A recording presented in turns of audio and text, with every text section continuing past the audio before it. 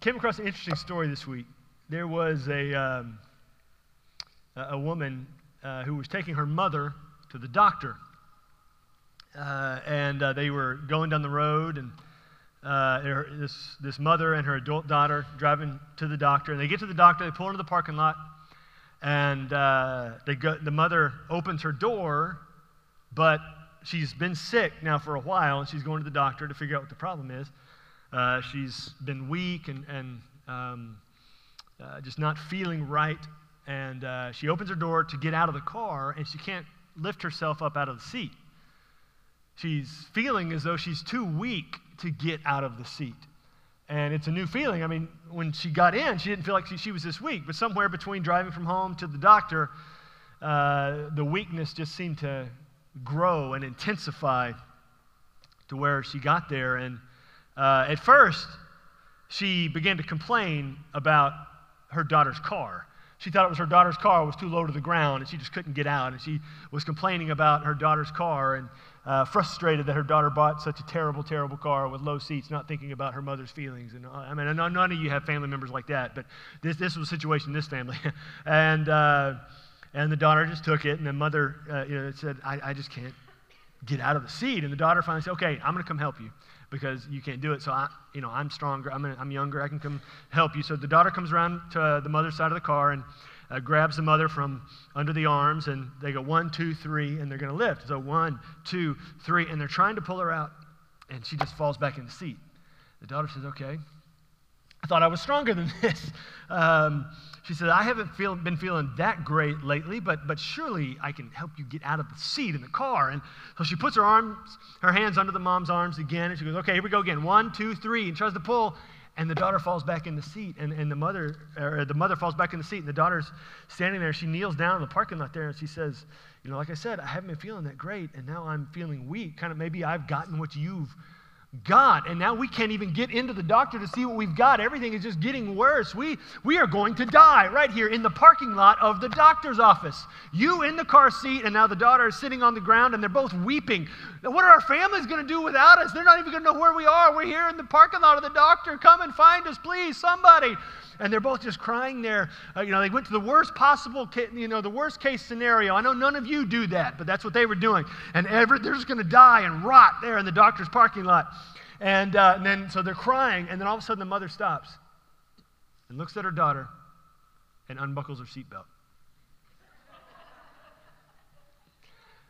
And they go into the doctor, and turns out the mother just had a cold and forgot to unbuckle her seatbelt to get out of the car. A lot of times there's an easy answer when there's an uncertain problem that we can't see and don't anticipate because we're focused on other things. And we immediately go to the worst possible thing that could it be. We are going to die. It's going to happen this way, and this way. We're going to end up in a ditch, and we're dead. I mean, it's just the way it's going to be. It's just the end of the scenario is always we're in a ditch and we're dead. And we just go to the worst possible scenario after blaming somebody else, after, like the daughter, thinking we can control the situation, and if I put my own hands on the situation, I can control it better than the person who is. And then we just go to the worst possible scenario when in reality there may have been an easy fix all along. We just couldn't see it because of where our perspective was. Well, we're going to see something unique today, similar to that interesting story. Turn in your Bibles to Genesis chapter 43. Genesis 43. If you are going to use a Bible on the pew rack there in front of you, it's on page 36, right at the beginning. And if you don't have a Bible, take that Bible home with you. That is your Bible. Take it. It's a gift. Write your name on it in one of those little golf pencils in front of you. Take that Bible home. Genesis chapter 43. It'll also be on the screens if you're, you just don't want to get the Bible out of the rack or you're watching online. Genesis chapter 43. We've been going through the life of Joseph these last few weeks in the book of Genesis. You see, Joseph was a teenager. He was 17 when he was betrayed by his brothers and sold into slavery. I know that some of you may have sibling rivalry when you were growing up, or maybe it's going on in your house now and you're a parent, you don't know how to deal with it. But I doubt it was to this point where the siblings who were murderers, some of them, talked about killing their brother, and it wasn't just a figure of speech. They were saying they were going to kill him. And instead of killing him, the reasonable one spoke up and said, no, let's just sell him into slavery, and then the slave masters will kill him, and his blood won't be on our hands. And so they sold him into slavery. Joseph gets shipped off to Egypt, which was known as a very harsh place, a very difficult place. And remember, he's 17. He's never left daddy's house. And now he's sold into slavery in Egypt. And he goes down there, and he's serving in this one guy's house, and he gets accused of something because he wouldn't do the thing he's being accused of. And because he gets accused of this, he gets thrown into prison. And he's thrown into prison, and he's left there and forgotten. For years, he's left there and forgotten. But because of how God has uniquely gifted him, he is brought out of prison to interpret a dream for Pharaoh, a vision that Pharaoh has. And Joseph interprets the dream. Joseph tells Pharaoh, you're going to have 7 great years of crops. The economy is going to be amazing. And then you're going to have 7 years that are terrible, like worse than anything you've ever thought of. And so Joseph said, what you need to do is for those 7 years that are great, you need to collect as much as you can, save as much as you can for those 7 years that are going to be bad. And Pharaoh says, that's a great idea. You're in charge of the project. And so Pharaoh pulls Joseph out of prison, makes him second in command of all of Egypt, in charge of this, collecting and then distributing process. And so Joseph is there, and he's in charge. And they go through all this time. 7 years of good years, Joseph collects, and then the bad years start. Year 1 comes, and it's bad. And year 2 comes, and it's really bad. And so at this point, Joseph's been second in command of all Egypt now for 9 years. Joseph has been away from home for a very long time. He's 39 now. He left home. He was sold into slavery when he was 17. Now he's 39. It's been 22 years. He's been away from home longer than he was alive at home. A lot has changed. Were any of you different when you were 39 than when you were 17? Any of you? Anybody? If you were the same, we need to know what's going on with you. But he was a different person. He looked vastly different. You see, because where his family was from, it was common to grow your hair out, grow really long beards. But down in Egypt, to have authority and to show who you were, you shaved everything. You had no hair on your head whatsoever. And so when Joseph was brought out of prison, in order to be able to see Pharaoh, they had to shave his entire head. He couldn't have any hair on his head. And so from that point forward, now for 9 years, he's had no hair. And so he's not only looks very different from 39, from when he was 17, but his experiences have shaped who he is. And so now here he is, 39. Famine's been going on for 2 years. And here in Genesis chapter 43, we're going to get a glimpse at what was going on back home, at what has been going on back home during this period of time. So Genesis chapter 43, let's start in verse 1. Now the famine was severe in the land. Severe. So the famine wasn't just in Egypt. It wasn't just in Egypt. It was also back where Joseph's brothers lived, where Joseph's family was. You see, Joseph's family had already been to visit Joseph. They didn't recognize him. They bought grain from him. But then Joseph sneakily put the money that they had paid for their grain back in their sacks. So they would assume things were very bad. They would assume it was some sort of, bureaucratic mistake that got the money back in the bags. But now if they came back to buy money, they would think, or to buy grain, they thought the Egyptians would think they stole it, and they'd be executed. Because what ended up happening is Joseph confronted them and acted like they were spies, and took one of their brothers and put him in prison.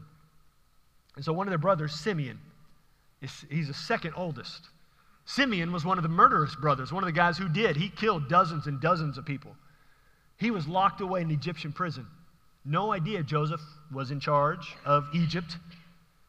No idea Joseph was still alive. They assumed selling Joseph into slavery meant Joseph was going to die. And so Simeon's in jail, Joseph's in charge, the brothers are back home, and it says the famine is severe, maybe they were having severe famine, maybe. Man, if you had some severe famine, you got some issues for a few days. The famine was severe. And they're there at home, and we get a look into their lives, that life is hard. And the difficulty they're facing in life really has no end in sight. You ever been there? Having a difficulty and there's no end in sight. You see, they were already 2 years into the famine. They had no idea that there were still 5 years left. It was going to last far longer than what they anticipated. It was going to be far worse than they ever thought it possibly could be. And so now they're back home. Simeon's in prison. They assume Joseph is dead. And they've got this cloud of uncertainty hanging over them as they're back home. Look at verse 2. When they had eaten the grain that they had bought from Egypt, their father said to them, "Go again and buy us a little food." But Judah said to him, now Judah's the fourth born, okay? And it matters a little bit today, but back then, birth order mattered extremely. It was everything to them. And so Judah's the fourth born, and he's about to speak up. Now, what makes this very interesting is when the brothers first got back from Egypt, having bought grain, left Simeon in prison, when they first got back, they told their father who believes Joseph is dead, who suffered through all of that. Joseph was his favorite son. He believed Joseph was dead, and now his brothers come back and say, well, we're coming back without a brother again. Simeon's in prison. And so being in an Egyptian prison, they're going to assume, well, he is good as dead. He may be already dead now.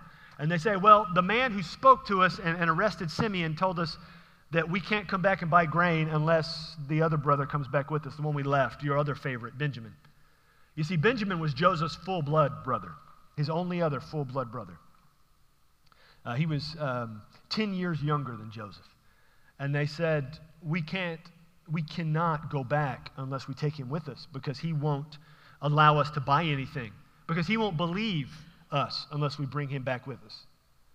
And Jacob at the time had told them, Jacob the father, had told his sons, well, you're not taking Benjamin at all. I sent Joseph to you one time and you came back without him telling me he's dead. I sent Simeon with you guys down there to buy grain. You come back without him and tell me he's in Egyptian prison. He's dead. I'm not sending one more of my sons with you guys. And so Reuben was the one who spoke up, and Jacob was the one who told this to Reuben. You are not taking any more of my kids. And so now Reuben has kind of lost his authority as the oldest son, as the firstborn. And now Judah is the one who speaks up. And so this is what Judah says. Judah said to him, the man solemnly warned us, saying, you shall not see my face unless your brother is with you. If you will send our brother with us, we will go down and buy food. But if you will not send him, we will not go down, for the man said to us, you shall not see my face unless your brother is with you. So Judah presents the story Jacob already knows. This no-win scenario. We can stay here and starve, or we can go down to Egypt, where they're going to assume we're a bunch of thieves and they're going to kill us all. So either we can die here of starvation, or we can go down there and be beheaded. Which is better? Which is a better situation? It's all bad. And this is what Judah speaks to his father, Jacob, who was also called Israel. Look at verse 6. Israel said, why did you treat me so badly as to tell the man that you had another brother? So Jacob, Israel, questions the decision-making processes of his sons. Why did you make that decision? That is a terrible decision you made when you went down there and you told him you had another brother. Why did you say that? Why? That makes you should have kept your mouth shut. See, it's easy for Jacob sitting in his home to question the decisions of his sons. He wasn't there. Jacob wasn't there. Jacob didn't go with them. Jacob didn't make the decision, but he questioned their decision. And so he's got this uncertainty now of what's going to happen. Are we going to die here? Are we going to die there? We don't know what's in the world's going to happen. Simeon's dead, just like Joseph is dead. You want to take Benjamin down there and all of you die? How is this going to play out here? I don't know what's going to happen. And so the first possible response from this situation, the life of Jacob, the life of Israel, to uncertainty is to blame someone else's decisions. Or to blame someone else's what we would assume would be poor decisions. Jacob questions his sons. He blames their decisions. You told them you had a brother. It's your fault that you're going to take Benjamin down there and get him killed, just like you got Joseph killed. It's your fault. Even though Jacob wasn't in their shoes. Even though Jacob wasn't in their role. Jacob sent them down there to do something. They got back, and he questioned how they did the thing that he did not go and do at all. He stayed home. He's got no business questioning their decision making. It may not have been the best decision, but they didn't know at the time what Joseph was going to do to him. They had no idea of knowing that Joseph was going to use that information to lock up one of their brothers and treat them so poorly. But Israel still questions their decisions, questions how they make their decisions. You see, when we question somebody's decision and we blame their decisions for a scenario that we had no part in making, what we're really doing is we're communicating to that person that we think we are better than them. We think we are smarter than them. We think we are wiser than them. In short, it's really incredibly prideful to assume I would make a different decision in a role I was never called to. Anybody ever question? Don't raise your hand. You ever think your spouse makes a dumb decision? Do not raise your hand. Do not. That's a dumb decision. Right there. For real. I'm going to just lay it out for you. You ever think your kids make a dumb decision? I'm not saying they don't. I'm not saying they don't. I'm just saying, do you ever think it? That's just terrible. That is a terrible. You ever think somebody else in this room has ever made a terrible decision? You ever think somebody else? You ever think the coach of your favorite NFL team makes a terrible decision? Amen. But I was not called to that role. I wasn't. Jerry Jones didn't call me up and say, hey, I need you to be the coach of the Dallas Cowboys. I'm not saying I would jump at that chance. But he didn't call me. God didn't say, that's your job. He didn't give me that role. In the same respect, God didn't give me the role of my wife. God gave her that role. And who am I to say, I cannot believe you would say that or do that or make that decision? That's not my role. That doesn't mean we can't talk about stuff. That doesn't mean we can't have a rational conversation. But when we start throwing questions around like what Jacob is throwing around to his sons, why would you do that? That comes from a bad place of motivation. That comes from a place of, that is a terrible decision, and you have no idea what you're doing. That comes from a place of degradation. That comes from a place of tearing them down. When you throw, especially that why question, why would you make that decision? That's not where you start from. If you start with that in your head, you need to realign how you're thinking and get to a better place of thinking. Because when a situation of uncertainty arises and our instinct is to blame somebody else's decision, then we're in a wrong headspace. That's what the enemy wants us to do. He wants us to blame other people. He wants us to blame other people's situations. Because if we're so busy blaming other people, we're not seeing what God wants us to see in the moment. We blame other people all the time for all kinds of things. Man, you have no idea what my boss is like. Man, you got no idea. Some of your teachers were working in administration. You have no idea what these parents are like. Oh, my goodness. You will not believe the phone call I got today, that email I got. You will not believe the decision this person made. It is bonehead is the only, it is bad. I saw what that person posted on Facebook. If I would never have typed that in and hit submit ever. And so you've never made a bad decision in your life. Anybody ever made a bad decision? Anybody sitting on the row with somebody who's made a bad decision? Mm-hmm. Shh. One of you went like this. Oh, my goodness. If you listen to the podcast, you got to go back and watch this on YouTube. It's funny. We always think we know better than somebody else. Always. It's just the way we're wired. But going around, throwing around questions like, why would you do that, is all kinds of prideful and insulting and not who God wants us to be as followers of Jesus. It's not loving. It's not loving. We need to support each other and hold each other up. If it was a bad decision, we can talk about it, but not in a way that tears each other down, because that's not what Jesus would have us do. Do you think what did Jesus do? After Peter denied him 3 times, can we all agree that was a bad decision? Yes? That was a bad decision. Next time Jesus talked to Peter one-on-one, what did Jesus say? Peter, why did you do that? That was terrible, Peter. You are a bad person, Peter. That's not what he said. He asked him 3 questions and gave him 3 instructions. Feed my sheep, feed my lambs, take care of my sheep. He gave him a job.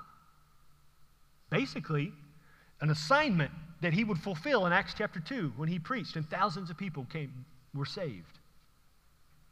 Jesus was giving the authority to the guy who denied him 3 times to be in charge. He was not the first pick for any of us, if that were us. Jesus didn't throw that out. Why did you do that, Peter? Sin's why it happened. I mean, the answer is there. But Jesus cared for the individual more than he cared about tearing that person down, because he didn't want to tear anybody down. He wants to draw everybody to himself and show them the way forward in love. In love. And so Israel, though, Jacob, blames his sons. Why did you do that? That was a terrible decision. And tears them down. Look at verse 7. So again, the sons speak up, and then Judah is going to begin to be the leader among his brothers. So they replied, "The man questioned us carefully about ourselves and our kindred, saying, 'Is your father still alive? Do you have another brother?' What we told him was an answer to these questions. Could we in any way know that he would say, 'Bring your brother down'?" And Judah said to Israel, his father, 'Send the boy with me, and we will arise and go, that we may live and not die, both we and you, and also our little ones. I will be a pledge of his safety. From my hand you shall require him. If I do not bring him back to you and set him before you, then let me bear the blame forever. For if we had not delayed, we would now have returned twice." What's interesting about what Judah says here, the 4th son, he offered to bear responsibility. But when they first got back and told the story to their father, Reuben offered to bear responsibility. If we go back, I will take care of it. But the father didn't trust Reuben. So whatever happened right now in Judah speaking up, maybe the timing was right. It's been a little while. They're really hungry. Or maybe Judah was just more trustworthy than Reuben was. The father's going to trust Judah in just a moment. Look at verse 11. Then their father Israel said to them, "If it must be so, then do this. Take some of the choice fruits of the land in your bags and carry a present down to the man. A little balm, a little honey, gum, myrrh, pistachio nuts, and almonds. Take double the money with you. Carry back with you the money that was returned in the mouth of your sacks. Perhaps it was an oversight." So this is interesting. You know, in reading this many, many times, there's not a whole lot of attention that's paid to this, but it almost seems as though Israel, Jacob, is saying, take as much good stuff as you can down there and give it to that one guy as a bribe. Let's grease his palms a little bit. Let's send him all the food we have collected we haven't eaten yet. Empty the pantry, put it on a cart, take double the money, take your money he gave you last time, and take it all down there and give it to him. Let's just give him everything. Let's empty the bank account. Let's just bribe him as best we can. Because Jacob, Israel, second response here, he's trying to control the situation as best he can. And so another response to uncertainty, response number 2, exercise as much control as you can. He's saying maybe we can turn the man's opinion. We can manipulate his emotions if we bribe him with everything we've got. Maybe we can work that out. If this is the only possible way out of this thing, is to take Benjamin down there with you, fine.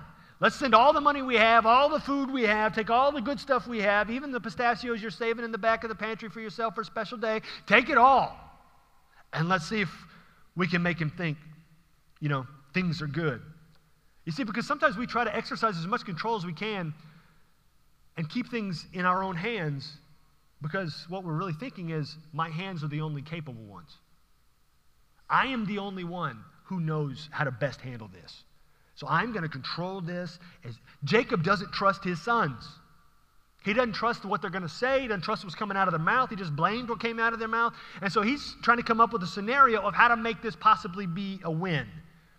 And so Jacob is coming up with a scheme, which is what he's good at from his younger days. Scheming of how to manipulate this man and buy his favor. You see, when we try to exercise control, it's saying that I know better than everybody else. I know the best possible way for this to play out. And if only everybody on the planet would do what I tell them to do, everybody would be happier. Anybody ever think that way? Maybe you don't think that way. Anybody ever act that way? If only this person would just do what I tell them to do or do what I want them to do, and you think, do what I want, do what I want, do what I want. And then they don't do what you want. It makes you even madder, even though they didn't know what you wanted in the first place. I almost ask, anybody know anybody who likes to control situations? You may be sitting next to them. Don't do that. Some of us, we like to control and have control over as much as we possibly can. Because, honestly, we struggle with faith. Trusting that God will take care of the scenario. That God will take care of the situation. He does want us to act, and he does want us to control some things under his direction and his guidance. But what we do when we try to control everything is we're wrestling control away from God, the only one who knows the best way for a situation to play out. And so Jacob doesn't trust his sons. Honestly, Jacob, and have you ever read the Old Testament and you hear about the greatness of God, the God of Abraham, Isaac, and Jacob? Does Jacob pray before he makes this decision? No. Does Jacob ask God if this is the best way to do this, to go about getting Simeon back and getting food? No, he didn't pray. He just makes this decision on his own. This plan, this conniving, scheming strategy on his own. He does not consult God. And what his actions tell us are, he doesn't trust God. Just like he doesn't trust his sons. And so he tries to come up with the best scenario, tries to control the scenario as best he can. And look at what he does. He says next, verse 13. Take also your brother and arise and go again to the man. And now he says, may God Almighty grant you mercy before the man. So, may God bless the plan I came up with. He doesn't say, God, do you want this plan to happen? May God bless the plan that I am sending you out with. God bless the plan I came up with, instead of consulting and seeing what God wanted him to do. So may God Almighty grant you mercy before the man, and may he send back your other brother and Benjamin. And as for me, if I am bereaved of my children, I am bereaved. So if all of you die, then you're all dead. So the men took this present, and they took double the money with them and Benjamin. They arose and went down to Egypt and stood before Joseph. So what's the third response to uncertain situations? Believe the worst possible outcome. And if all of you die, then that's it. You're all dead. I've just lost all of my sons. But you notice too in what he said. He said, may God Almighty grant you mercy before the man, and may he send back your other brother, Simeon, and Benjamin. He doesn't say, may God send all the rest of you back too. He says, may God bring Simeon back to me, who's been in prison, and Benjamin, who is now my favorite. But if you all lose your heads, then I'll just have to deal with it. He goes immediately to the worst possible scenario. You're all dead. And now I am stuck, Jacob, 100-year-old man, raising all of your children. He believes the worst possible outcome. This is all doom and gloom. If you've ever been doom and gloom in your life, some of you have said to me, I'm just being real. This is just reality. I'm just being real with the situation. I've got to anticipate what's coming just in case it comes. But where is the Lord in that kind of thinking? Where is the hope in that kind of thinking? Where is the joy? Where is the love in that kind of thinking? Because in reality, there's no joy in that kind of thinking. There's no hope in that kind of thinking. And so if there's no joy and there's no hope, there's no Jesus in that kind of thinking. You see, Jacob here, he's hopeless. He's in great turmoil. He has no peace at all. He's lost Joseph, lost Simeon. He's anticipating losing all of his children. He has no peace. But really, what his response so far, they have been, he blames somebody else, he tries to control, and then he believes the worst possible outcome. But there's one thing he has not done, and that's the reason he has no peace. And that's the fourth that's the fourth response to uncertain situations. And the reason he has no peace is because he has not trusted the Lord. Look at Isaiah chapter 26. It's going to be on the screens, or if you're a Bible driller, you can flip there quick. Isaiah 26. This is speaking to God. You keep him in perfect peace, whose mind is stayed on you, because he trusts in you. Trust in the Lord forever, for the Lord God is an everlasting rock. Tony, jump back to verse 3. You keep him in perfect peace. Perfect peace. Has anybody ever experienced peace before in your life at any time? Ever? Would you say it was perfect peace? Perfect peace is something. I mean, it's like perfect peace is uninterrupted, undisruptible peace. He says, you keep him in perfect peace whose mind is stayed on you. Now, if we don't have perfect peace, that means our mind is not on the Lord. And if our mind's not on the Lord, what's it on? A whole wide variety of stuff. I mean, we've seen that in Jacob's life, right? I mean, his mind was on the bad decisions of his sons. His mind was on how he can control the situation. His mind was on the worst possible outcome. His mind was not on the Lord at all. That's why he didn't consult the Lord. That's why he wanted the Lord to bless his own plan that he devised himself. His mind was not on the Lord. Because why? Into that verse. He did not trust God here. Yeah, his life's been rough, and he's been beaten down because of situations that have happened to him. But he doesn't have peace because his mind's not on the Lord. His mind is not on the Lord. Jacob didn't keep his mind on the Lord because he didn't trust him. And so the fourth response to uncertainty, trust the Lord. Trust him without question, without hesitation. Trust the Lord. Trust the Lord to the point of Jesus' own words in the Lord's Prayer that we have undoubtedly all said without taking full meaning of the phrase. Give us this day our daily bread. You ever live that way? I mean, think about those words. Give me today my daily bread. Not the stuff I saved up for yesterday so I could go to Walmart today. Give me only today what I need today. It's the idea of the Israelites going into the wilderness and trusting that God would provide the manna and the quail every single day. They had to trust God for their food because they couldn't get food on their own. They had to trust God for their needs that day. Give us this day our daily. What I need today can only come from God, so I have to trust him for it today. If Jacob would have trusted God here, he would have had more faith. You see, we've seen the life of Joseph as he was sold into slavery, as he served as a slave, then he was falsely accused, then he was in prison. All throughout that time, Joseph trusted the Lord. That didn't mean he was perfect. He still had his own flaws. We've seen that in how he treated his brothers. But Joseph trusted the Lord in the midst of all those circumstances, the betrayal, the slavery, the prison, the false accusations. He still trusted the Lord. And God provided peace in the midst of terrible circumstances. God can do that. Because I don't know if you knew this, but God made your body. He made your brain, he made your heart, he made your stomach. He knows how anxiety arises and worry comes. And so he can provide the relief that you can on your own in incredible ways. sometimes we do try to muscle through it. Like if I just push through it, or if I just distract myself enough, then I don't have to think about it.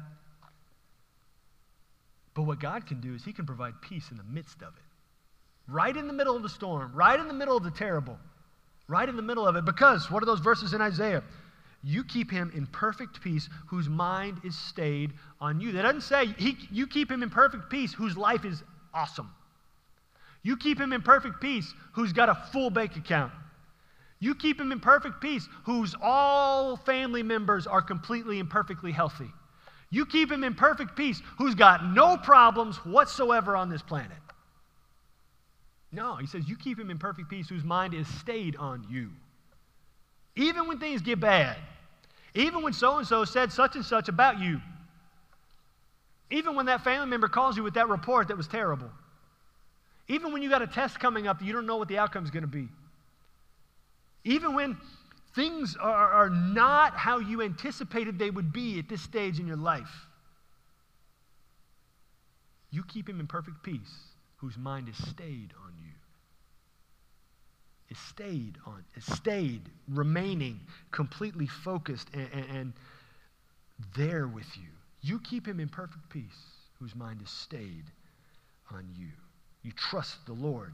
But what is trust? Trust in the Lord is confidence in his goodness and his love. Trust in the Lord is absolute confidence in his goodness and his love. God is all good. God is all loving. And so trust is confidence that God can never be not good. God can never be not loving. They're a part of his nature. He's always good. He's always loving. And so that's what trust is. I trust that the Lord is all good. I trust that the Lord is all loving. I don't know how the situation is going to play out. It's very uncertain. I don't know what's coming. I don't know what's about to hit me. I don't know where this is going to go. I don't know what life is going to be like in a week because of what's coming. But I trust that the Lord is good. And I trust that the Lord is love. And so because he lives, I can face tomorrow. If I trust in the Lord, we can find peace in uncertainty. And so if you examine your life right now in this moment, what is it that you have that you need to trust to the Lord? What is it? Think about it. What do you have right now that you need to trust to the Lord? Is it something that's been hanging over you maybe for a year and a half? Maybe something that developed last week. Maybe it's a worry you have about a family member. Maybe it's a worry you have about your job. Maybe it's a worry you have about what somebody thinks. Maybe it's an anxiety you didn't even realize was there, but it's been slowly creeping up over time, and now it's become a scream in your ear, and you don't know what to do. And you're afraid to even say it out loud to the person you trust the most. Because if you speak it, you're afraid it's going to become more real. What is the thing that you need to trust the Lord with? Trust him. Trust him. More than blaming somebody else's decisions, more than trying to control the situation. Trust him. More than trying to believe the worst possible outcome. Trust him. Because he's all good and he's all loving. Maybe today you need to trust him for the first time. You need to trust him for the first time. Stop trying to do life on your own. That's not the way you were designed. You need to trust him for the first time and believe that he sent his son Jesus to come and die for you. To die so all your sins would be forgiven. All of them. Even the stuff you haven't said yet. Even the stuff in the back of your mind. Even the stuff that you have to go to court for. He's forgiven even the stuff you're going to do in 2 years. Already forgiven if you believe in Jesus. Already forgiven if you believe in Jesus. And then he rose from the dead so that you can live after you die. If you believe, if you trust in Jesus, then you gain not only eternal life, you gain access, opportunity for this perfect peace that he offers. Will you trust him today? You know, in what the New Testament is written in Greek, and in the Greek, the word believe and trust, they're the exact same word. Belief is trust. Trust is belief. Will you believe in Jesus today? Will you trust Jesus today for the first time? Or will you take that thing that you've been carrying and unload it because his burden is light and he will give you rest? You know, we got a sermon series coming up in a few weeks. We're going to talk about the pace of Jesus and how Jesus was always calm and Jesus always had peace. And Jesus did more in 2.5, 3 years than any of us could do in a lifetime. And we're going to see how Jesus accomplished that, always walking and never running. And we're going to look at the life of Jesus in that way. But here is Jesus presenting that, carrying literally the weight of the world on his shoulders, but still demonstrating phenomenal peace. Will you embrace his peace today? Will you trust him today, whether for the first time or surrendering that one thing that you've been hanging on to, and find perfect peace?